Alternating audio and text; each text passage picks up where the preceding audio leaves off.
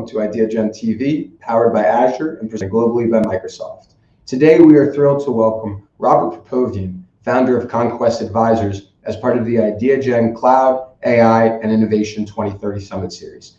Robert, welcome. Thank you, IdeaGen, for inviting me to give this talk.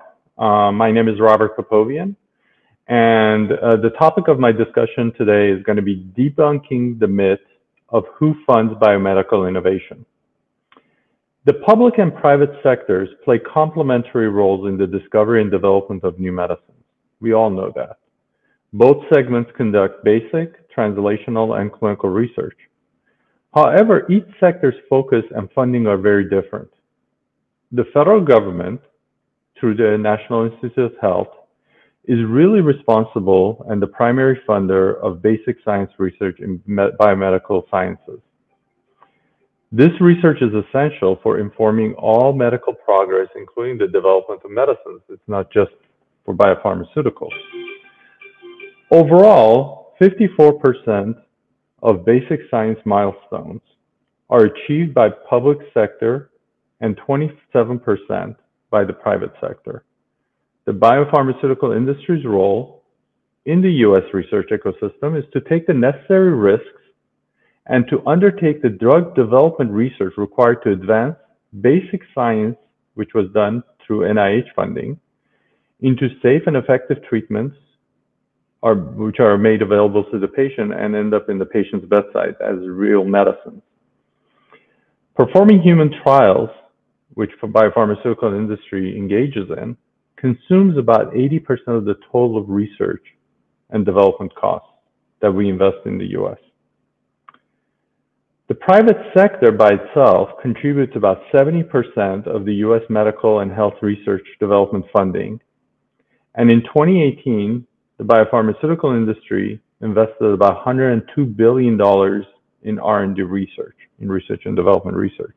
To just put it in context, compared to the NIH, which basically provided $35.4 billion, which 8% of that was related to drug development.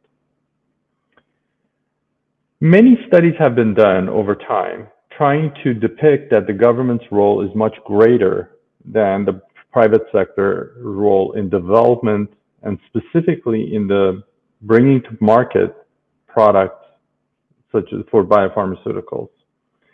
A recently published study, despite many limitations, showed that 75% of medicines that were approved between January 2008 through December 2017 were fully funded from soup to nuts through the private sector, through the biopharmaceutical industry.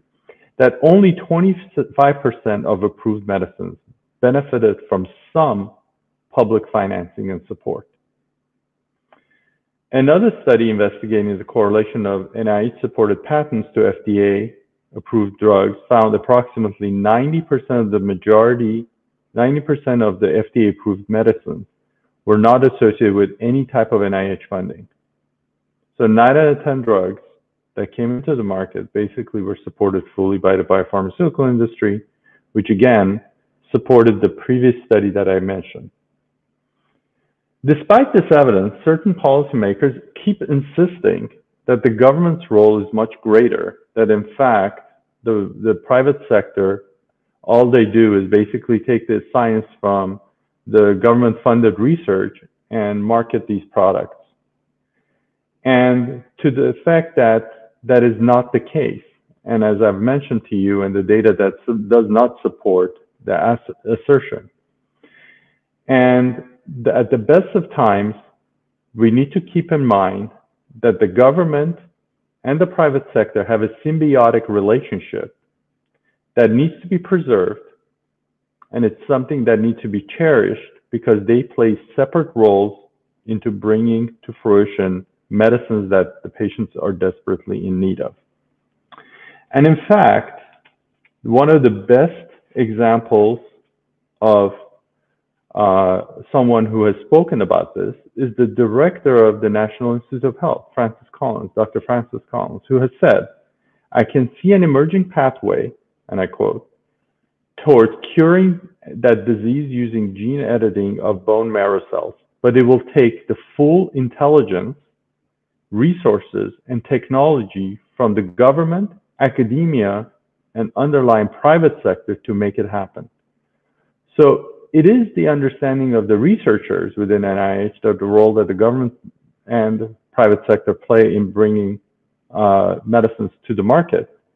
It's unfortunate that policymakers have not captured that and still have this false narrative, provide this false narrative that everything is funded through the government research and all new therapies have government research stamp of approval on it. And all pharmaceutical industry does is market those medicines. This is something that is not good for future innovation. And specifically, it's not good for patients who are in desperate need of cures and are needing specifically drugs that can manage their disease or cure them of the disease. So as individuals, we need to make sure that we have the right data when we are making policy decisions. And this is clearly in one case that although the data supports a narrative, the data supports a narrative which is very different than what you will hear from our public officials repeatedly over and over again, and that has happened over the last few decades. I want to thank IdeaGen again for this opportunity, and hopefully it will be a great discussion on this topic. Thank you.